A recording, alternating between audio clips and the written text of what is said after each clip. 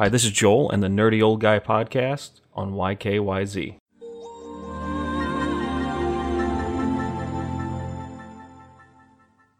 So IGN did an article about GameStop's, what do they call them, test stores essentially, and what they're doing with them. And a lot of them are going either MLG routes or Play Your Games Here routes or something. They're going more of a community-based route, like, hey, hang out here.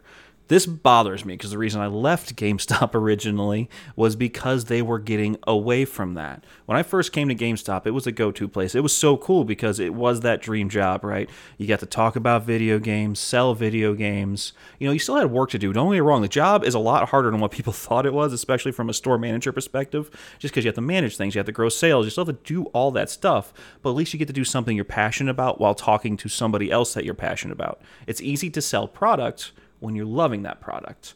And it just bothers me that they're now going back to that, like, oh, we screwed up. Well, yeah, you guys should realize that originally. It says a lot about their upper management. And that means, I truly believe this, it's not going to solve the problem, specifically because it's the same management that made that terrible decisions controlling this new method, which they're just going to make a terrible decision with it.